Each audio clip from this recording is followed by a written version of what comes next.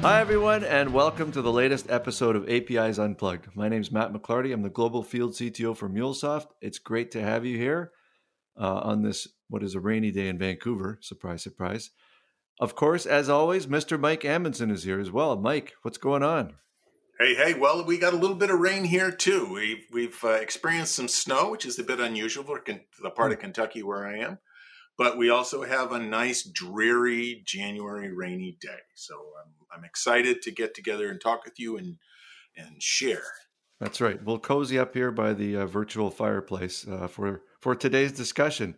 And I tell you what, like, you know this, Mike, but for listeners, we were all ready to sort of cut off season 3 and go to our highlights episode. In season 1 and 2, we had 16 episodes, including the highlights. We were just going to cut it off and we'll do 15. But then something happened. Stephen Fishman, friend of the show, who is joining us today. Stephen, how's it going? Going good. Hi, Matt. Hi, Mike. Yeah, awesome. So Stephen was actually in rainy Vancouver over the weekend. We're working on a book, and we're having a writing session here in what is it, Studio B? I guess today I'm up in Studio J. But during the session, which I guess we'll talk a little bit more about what that was all about. But we found something that we thought was going to be really interesting to the API community. So essentially, today's topic is going to be the origins of the API economy. And this is big. We're gonna make some claims on here as we try and sort of piece together those origins. But that's why we're here. Excellent. Yeah, it was a fun, big aha moment that Matt and I had as we knew a lot of the pieces of the puzzle, but like it all came together in like this one excerpt that Matt found. All right. Well, this sounds really intriguing to me, but I have to back up a little bit. First of all, you're writing a book. What is this book you're writing? And what is it about? What's going on? Matt and I have long been like discussing and dialoguing on like why API economies work, why contextualized versus decontextualized products work in different spaces, and all this stuff. We've always been a believer of, that there's this conversation between fit for purpose and design for reuse. And we figured out a good amount of stuff regarding this concept called optionality, which is where organizations that work to create options for how they can offer value in different ways, but aren't necessarily obligated to bring those options to market, that there's benefit and there's economic benefit to that. But then you talk about those things, and then some of the architects involved might say, well, that's not fit for purpose. We don't design things without a real use case. And, we lack the tools and the math to actually be able to push back against that idea of just build what you need for today.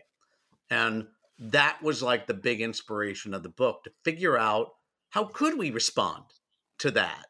And the book is about understanding how optionality works, why that tool and that concept in and of itself works and has worked for digitally native organizations, and how can longstanding enterprises that aren't necessarily digitally native, how can they adopt and think about that idea and get the sorts of returns and market dominance that is now being almost exclusively in many places controlled by digitally native organizations that have not been around for that long comparatively. Yeah. So now there's a whole nother book I need to learn more about and read about. We'll talk about this at another time. So now, how does what you were working on, this optionality notion and other things, how does that get us into this origin story, Matt, that you were talking about earlier?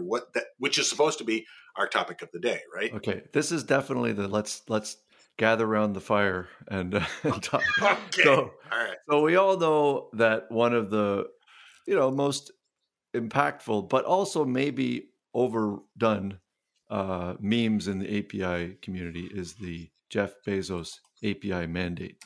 Right? Everyone's probably in the space is familiar with this idea of Bezos putting out this email edict in 2002 to everyone at Amazon saying, everything's got to be built behind these interfaces, network addressable interfaces. They have to be made externalizable for developers. Teams are only going to talk to these interfaces, and if you don't do this, you're fired. Right? This has been going around for more than 10 years, I would say. Now, the origin of that came from Steve Yegi's rant, which is probably quite famous as well in software engineering circles. Steve Yegi was, at the time, he put out this post on Google+, an engineer at Google, but had previously been at Amazon, and he was going on a bit of a tirade about how Amazon didn't do a lot of things well, but they knew how to build platforms, and Google didn't. And anyway, that's sort of legendary. In fact, I found out through our research that that Yegi actually has a YouTube video out there where he brings his recollections of having had a bit too much wine and writing this rant and waking up in the morning finding he's on the front page of the Wall Street Journal. But I was digging into that because I thought, it just feels like there's a few things that always have bugged me about that mandate. And we actually, Mike, we covered that on our APIs, Myths and Legends last year. But one of the things that bugged me is knowing Yegi's personality, which he just puts right out there. You just know that it's gone through some interpretation. Like Bezos's mandate certainly did not use exactly the words that he put there, nor did Yegi claim that he did. He's kind of like, hey, something like this. But also, even in that rant, Yegi specifically says, I don't know why Bezos did this, but this is what he did. And sort of this is the effect that it had on the company. And I think a lot of the time we spent was on, hey, look at what this did for Amazon's internal engineering and agility and all that, right? But there's not really anything in the note from Bezos that specifically says, hey, this is about making our teams more agile, right? He doesn't give any hints, at least in the way Yegi's represented it. But he does talk about making it externalizable for developers. So as I was kind of digging into this, and I don't know, maybe Stephen, is probably procrastinating from writing a chapter I was supposed to be writing. I thought, I remember That's reading. Accurate, Mike. I bet. Yeah, undoubtedly. So I'm like, you know what? I read this book called The Everything Store 8 years ago, maybe longer, by Brad Stone, I think was the author. And in there, he had a chapter that started out talking about Amazon's use of APIs. But he wasn't talking about the mandate. He was talking about Tim O'Reilly having these big conversations with Bezos that had kind of got him thinking about making things more open for developers. So I wanted to connect the dots. And I went back, and in the notes for that book, at the back of this print book, there's a link to a O'Reilly blog post, which I looked up. It was not available. But thank you, Wayback Machine. Thank you, Internet Archive. Went on there, did hand typed the URL in. Boom, I got this Tim O'Reilly blog post from 2002, where he's talking about how he was essentially going on a roadshow to all the big tech companies at the time, saying, "Hey, you guys really need to open things up for developers." And he goes into his whole sales pitch around it. And so I've got this in front of me right now.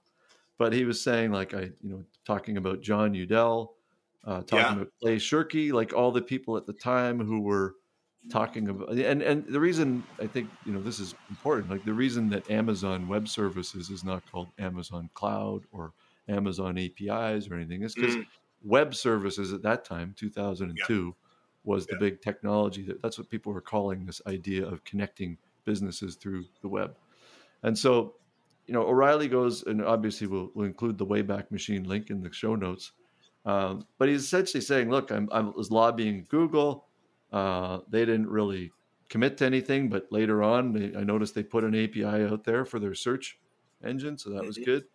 And he says, this is a quote from the blog, "I've also hammered AOL's MapQuest relentlessly in public talks, but haven't really gotten any traction." maybe the approach, Stephen brought this point up, maybe the approach there of relentlessly hammering them in public talks is not going to make them Maybe. receptive. Yeah. But he does go on later in the blog to predict that, you know what, because MapQuest is not opening up, they might be disrupted. Yeah. So that was not a bad prophecy, although he said they'd be disrupted by Microsoft MapPoint. And I don't think it was MapPoint, right? Nope. But anyway, but here's the thing. So he talks about, here's why I'm telling Amazon. And by the way, I think this was really a reaction to the fact that Amazon had at this time published their first public API, which they did call, I think, Amazon.com Web Services. And he says, you know, here's why companies need to do this, right? Number one, platform strategy beats an application strategy. So he's just talking about being open, being developer friendly, and using Microsoft as the example of how they've been able to leverage their platform advantage over and over again. So number one, sort of platform thinking. Number two was this idea of, if you put APIs out there, you're going to create some unintended consequences, which can be positive consequences, right? You're giving developers a playground. They're going to bring in new ideas, features at the same time. It builds your brand and image. And Mike, what's that quote you always use around that idea of a sort of, you know, people are going to come up with ideas you never thought of? I know you have a. Is it the one where I basically say that you're designing things for people to solve problems you've never thought of for people you've never met? Is that the idea? Exactly. Yeah. And that's really bang on in terms of what O'Reilly says in point two. Point three, and you know he's aiming at Bezos with this one, is like there's revenue opportunities, right? And he even calls out Google's sort of freemium approach of, you know, give the developers the tools at low scale, let them start playing around. Once they scale it up, then you start charging them. It's kind of like, hey, here's a model. And then finally, he makes the point, sort of a little bit of altruistic wording around give something back to the industry. Yeah. But I think the gist of that point is more around lift all boats. If you put something, the network effect, if you put something out there, it's going to create more value and everybody starts exploiting that value. It actually just creates value in the ecosystem, which everybody benefits from. So I just thought, you know, here's a note that you could picture him in the room with Bezos. And I think what you know, just to kind of close on why I thought this was a big aha moment, like the timing is perfect in terms of when Bezos's mandate went out there. In the Amazon press release for their new APIs, there's only two people quoted, Jeff Bezos and Tim O'Reilly, when they launched the APIs, which is another reflection of the impact they had. Plus, I mean, you can trace points of that mandate right back to the value points that he's bringing in here, right? Like, not so much, it's like the why to the how, right? You need to make these interfaces not just developer friendly, but specifically, you need to create everything that we build in a way that can be used by external developers. So that's kind of the nutshell of what was found. And I just thought that it was just a big missing link as we look back into this API space. But I do want to kind of ask, right? Because I think that, hey, that's over 20 years ago. Oh my goodness. Yeah. Time flies. But, you know, at that time, I'll just say, you know, this is all I'll say on where I was. I was working at a bank, and we just happened to be trying to open up our core systems internally through SOAP APIs, web services, which is a little bit funny because in the O'Reilly memo, he talks about how the industry was kind of screwing up by trying to use this stuff internally instead of taking advantage of the web. But so I guess I was part of the problem, according to O'Reilly. But, you know, there was a lot going on with web services at that time. So what, like, Mike, you were, I think, you know, working at Microsoft or with Microsoft and some stuff. What do you recall from that time? Well, yeah. So around that time, I was definitely a developer advocate. I had already published my initial books on Visual Basic, and then moved on to Visual InterDev, which eventually becomes Visual Studio. So we were definitely talking about these kinds of things. And I know, you know, we were kind of saying things before the show. I was a big proponent of this XML HTTP request Hmm. idea. Microsoft had an ActiveX control for Internet Explorer. So I was really touting ActiveX. I contributed some chapters to an ActiveX book and was going around telling people about how you could do these database calls with your browser using this ActiveX control. All you had to do was kind of like tweak a few security features inside the client, nothing big. Shut security off. Yep. Yeah, just shut security off. It'll be great. But so it's interesting that you mentioned this idea about applications versus platforms, because in 2002, I was actually working for a company that was trying to break in. We were one of those tiny startups, those super agile with a small a startups, trying to beat back some big organizations. And I was involved in helping build a platform on which you could build lots of service and client applications that were browser based. So I was doing a lot of this kind of platform building internally, sort of like what you were doing at the bank, but doing it with a lot of Ajax, Jesse James Garrett, right? Ajax material. So I was definitely in that space, but and that's also when I got stuck. I was having trouble, so I read Fielding's dissertation and things. But I was still very much focused on enabling an organization internally, and then exposing that for others. I wasn't really, I was an early subscriber to Byte magazine, long before the Webby parts came. So when John Udell starts talking about this idea of how we can start to do things, externally. He was talking about this. I can't remember the name of some platform, Zope. That's what it was, Zope. Right. He was talking about this idea of how we can sort of enable each other, enable search, and enable calls. That was still a little bit stretchy for me, but I was definitely sort of along that same kind of path. What about you, Stephen? What were you doing around this time?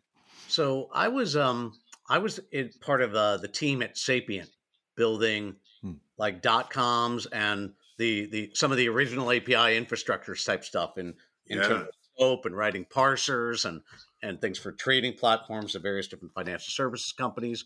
And so like right around this time, it's like the first time I was building APIs that were, rudimentary at that time, but it was just so much power of that those like decontextualized things that could then be interpreted into whatever ways you want. And I was struck by something that like the two of you guys were talking about when you were talking about some of the quotes from, gosh, I forget the name of the person you said of John. Might have been Udell. It might have been before that. But what's funny to me is that you look at all these like giants of the internet and giants of technology, whether it's, Bill Gates or Linus Torvalds or Bill Joy, who's all the smart people don't work, don't work for you. And all of these things point to the same idea of like make something that other people can build on top of, and it will happen. And it will happen just because people have, I don't know, at that point in time, maybe people had more time in their hands. Maybe people still have more time in their hands. I don't know, but all these things emerge, and yet people still need more proof that this is a way to go about doing things. And I wonder, like, I do remember one specific thing at that time, because I remember sitting in the halls of Sapient building things, and we were caught strange and looking at something on Amazon in the reviews of products, and we just saw how like there were a bunch of people who were entering reviews about like that were like satirical reviews about things. I don't know if you ever yes. At the gosh, what's his name? Knight Rider. Hasselhoff. David Hasselhoff. If you go look in Amazon and look for reviews of Hasselhoff, you'll see there are pages and pages, like thousands of these fawning reviews. And like I admit, I'm a little bit curious to think, maybe some of the people at Amazon go, look at what people are doing on our platform that we never intended. Where do they get this time to write like these books of love about David Hasselhoff? And maybe if we open more stuff up, people will do more stuff that is actually beneficial to us. You know what I love is that you immediately dated yourself by saying Knight Rider and not Baywatch. But anyway, but no, actually, there's something in there though that Amazon, and I wondered about this. Like, I wonder if Bezos he was already sort of seeded for this idea of platform building, because that's another thing out of that book, Everything Store, that I mentioned. There's originally, like in the early days when Amazon was just an online bookseller, they had hired a staff of book reviewers, and they would put reviews out all the time. But then once they opened up the floodgates to customer reviews, and it was kind of one of those internal competition things, the customer review team was like, you don't need the full-time reviewers. We've got customer reviews. And the book review team was like, well, we write better reviews. And it was just so clear from the data that as more and more customer reviews came in, nobody was reading the full-time reviews. They were just looking for the aggregate numbers from the customer reviews. So I wonder if that's more of a crowdsourcing thing, but would get them thinking the same way around developers. But one thing I didn't mention, and it's part of the story in the blog from O'Reilly, is that he claims that after these conversations with Bezos, who was very receptive and said something like, he called him back a week later and said, hey, Tim, Jeff here. I found out we're actually building APIs inside our organization. And if I hadn't talked to you, I might have shut the whole thing down. Right. Wow. So there was that. But then apparently as well, Bezos went to the O'Reilly Emerging Technology Conference in 2002. And so more little breadcrumbs here. I went through the Wayback Machine. I'm like, what was at that conference? What was O'Reilly, or what was Bezos exposed to that might have opened his mind? And I did locate a bunch of press articles. Again, thank you, Wayback Machine. Interestingly enough, one of the presentations at that conference was from the Internet Archive on how the Wayback Machine works. Brewster Kahle. Yeah, exactly. Yeah. But I digress. But even looking at that conference agenda, which I found somebody had blogged a while ago. Their blog is still live, by the way. You don't even need the Wayback Machine. The agenda for the conference and all the speakers at the conference. And one of them was Paul Prescott, who's my colleague here in Vancouver at Salesforce. And he was presenting and moderating on, interesting enough, REST versus SOAP dialogues that were taking place, which I guess today would be REST versus GraphQL or something. Anyway, so I talked to Paul, and he said, yeah, that was a strange conference because it was right after the .com bubble had burst.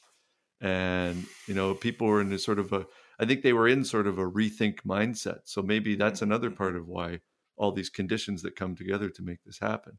But I think, the fact that it's coming from O'Reilly, there was also a lot of stuff at that conference about open source and open source thinking.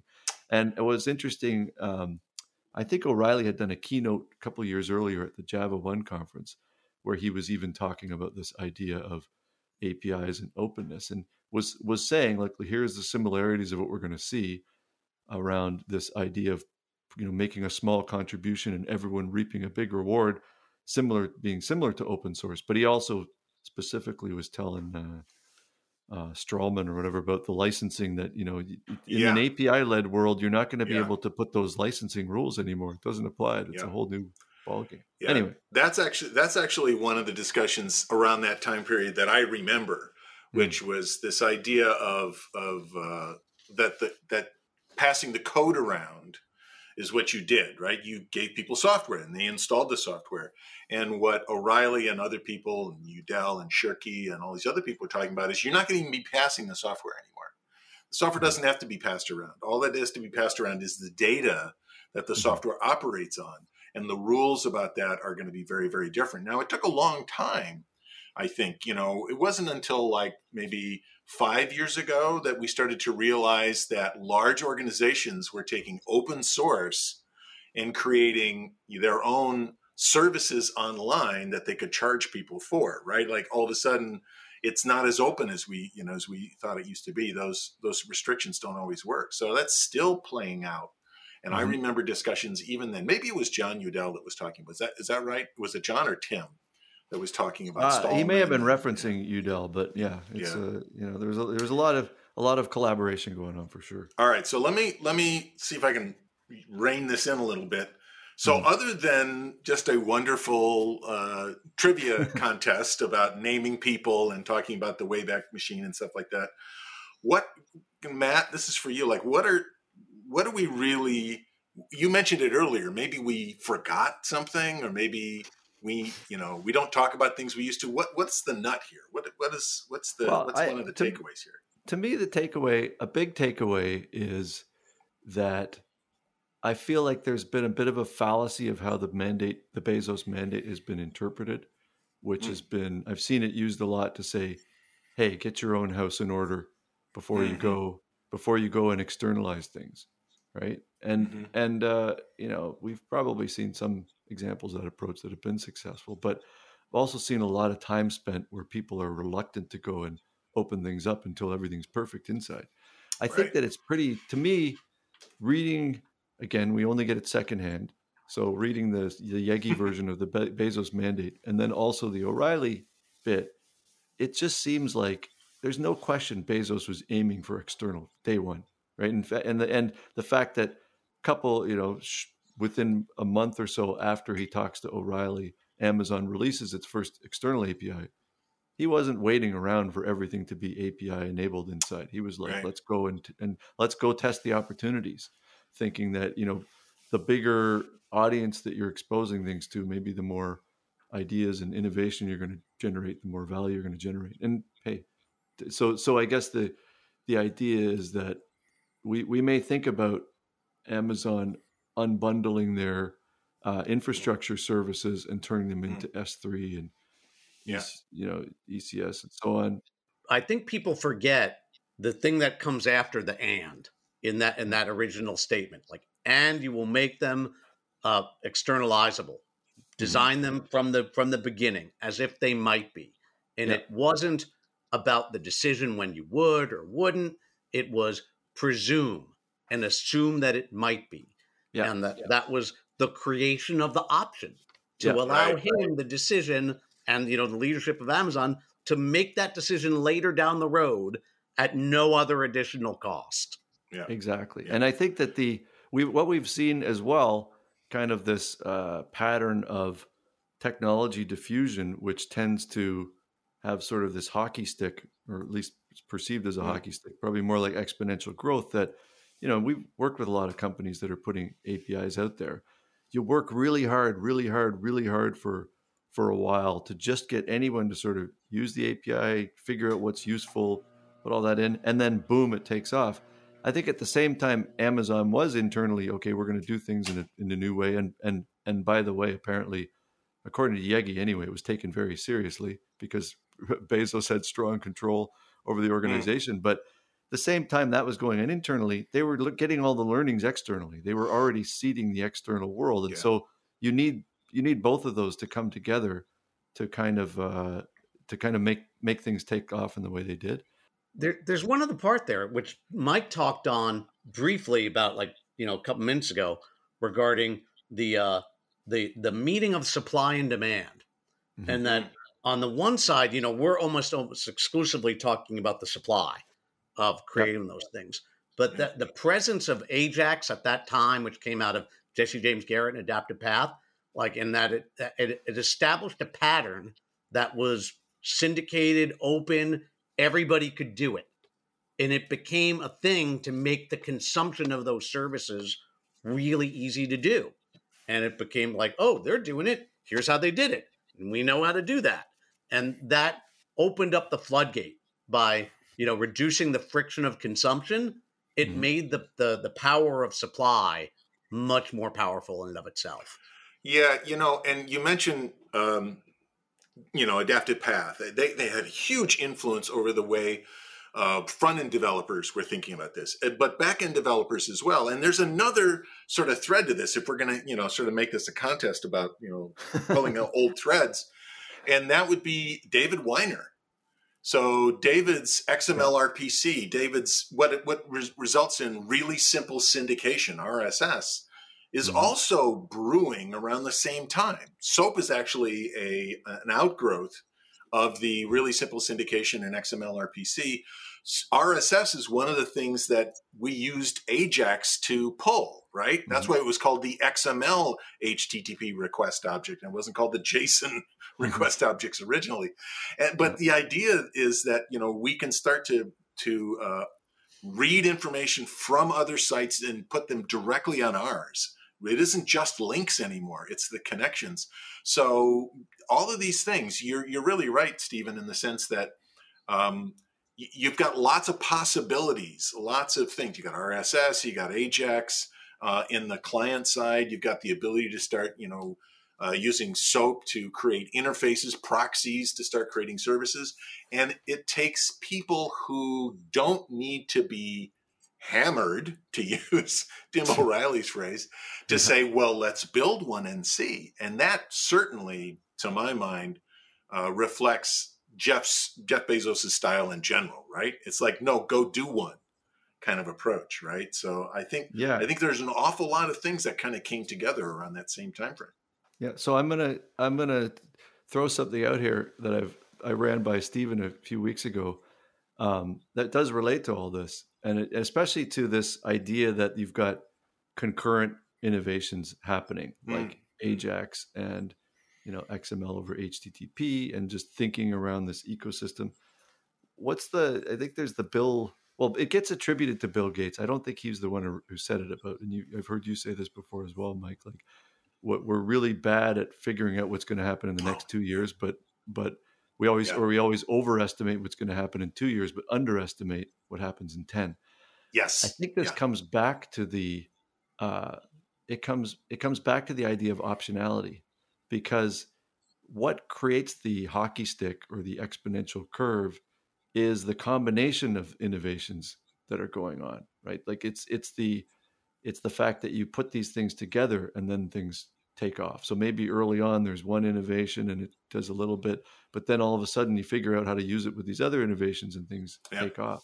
And the only way that happens is by creating the option in the first place. So for organizing, that's kind of the way Tim Berners-Lee described the way he came up with what his version of what the web was, right? He says, well, I took a little bit of DNS and then I kind of came up with a simple protocol and this format, HTML format, and all of a sudden it was all there, right? The technology was in place, but it took somebody to kind of mix and match. Just to press it a little harder, we're kind of excited about Mastodon and the Fediverse and these other things going on right now with ActivityPub. Well, that's WebFinger and RSS again, both of which are 20-year-old technologies that are put together in a new creative way. But in this case, it isn't just a business entrepreneur that thinks this is a great idea. It's social pressure and it's community values that sort of really caused this Mastodon system that's been around for 6 or 7 years, to finally take off this year as kind of like a magical new thing. It's based on technology that's more than a decade old, and it's been around for more than 5 years before we finally start to use it.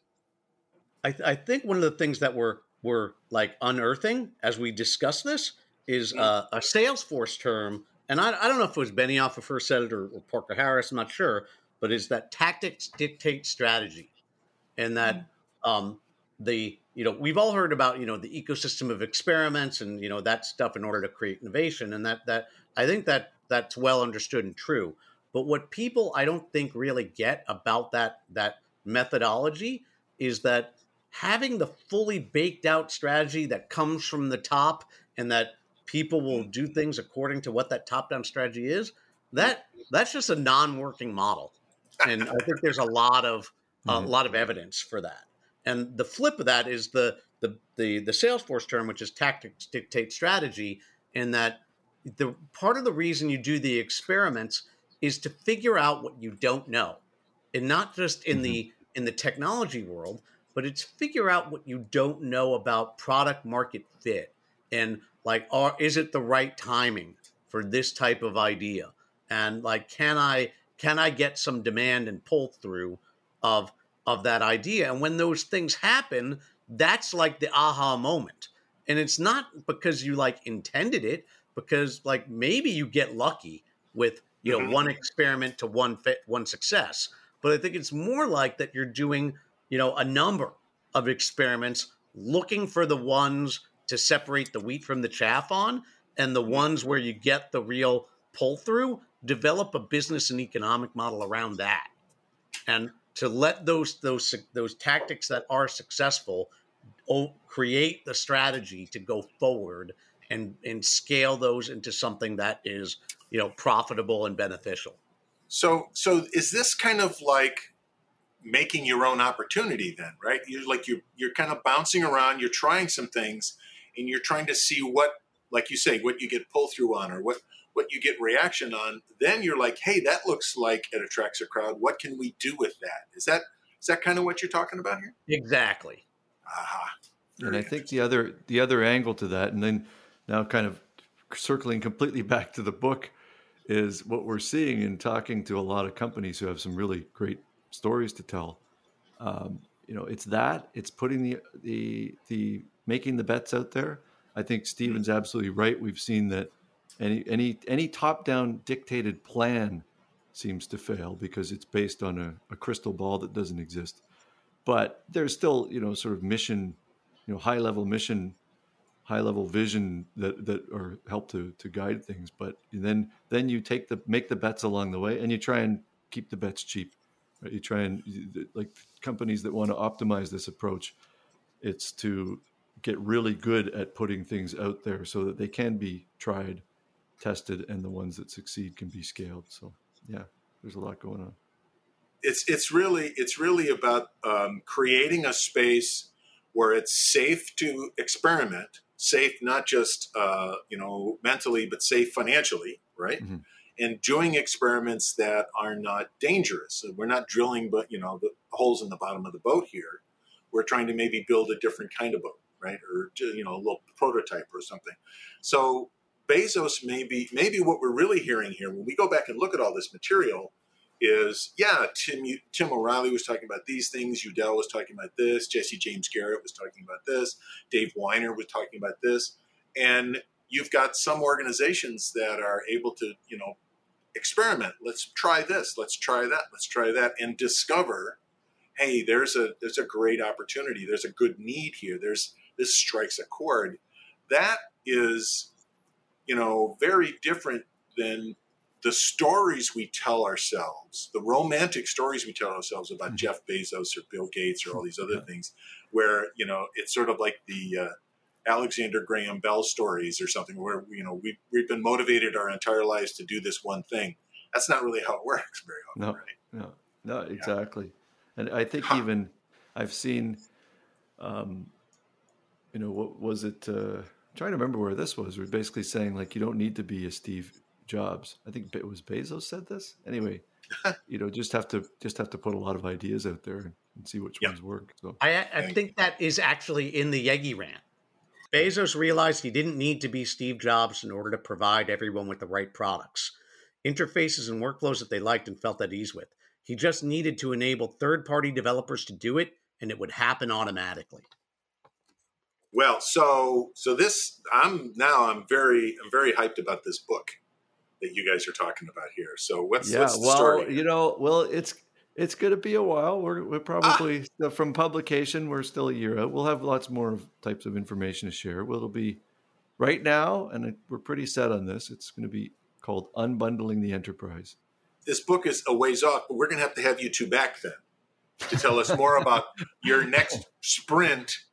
Next writing sprint and what you guys unearth and uncover, and so we can talk more about this in the future. Yes, season 4 of it. In season 4, exactly. We definitely look forward to that. But anyway, this has been fun discussion. I hope it's a little. Hey, we're maybe a little bit self-indulgent in our memories, but I think there's a lot that's still very applicable in the present day. So, Stephen, thanks for joining us.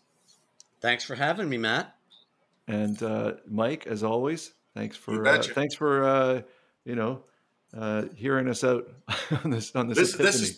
This is fun. I love to hear from you too on this. And I'm serious. I'm very excited about what you're going to come up with here for the book. It's very cool. Awesome. Thanks as always. And to the listeners, thank you very much. Hope you've learned some new stuff. Hope you can apply these historical lessons. And we look forward to seeing you on the highlights episode, which will close season 3 and in season 4 of APIs Unplugged. Bye for now.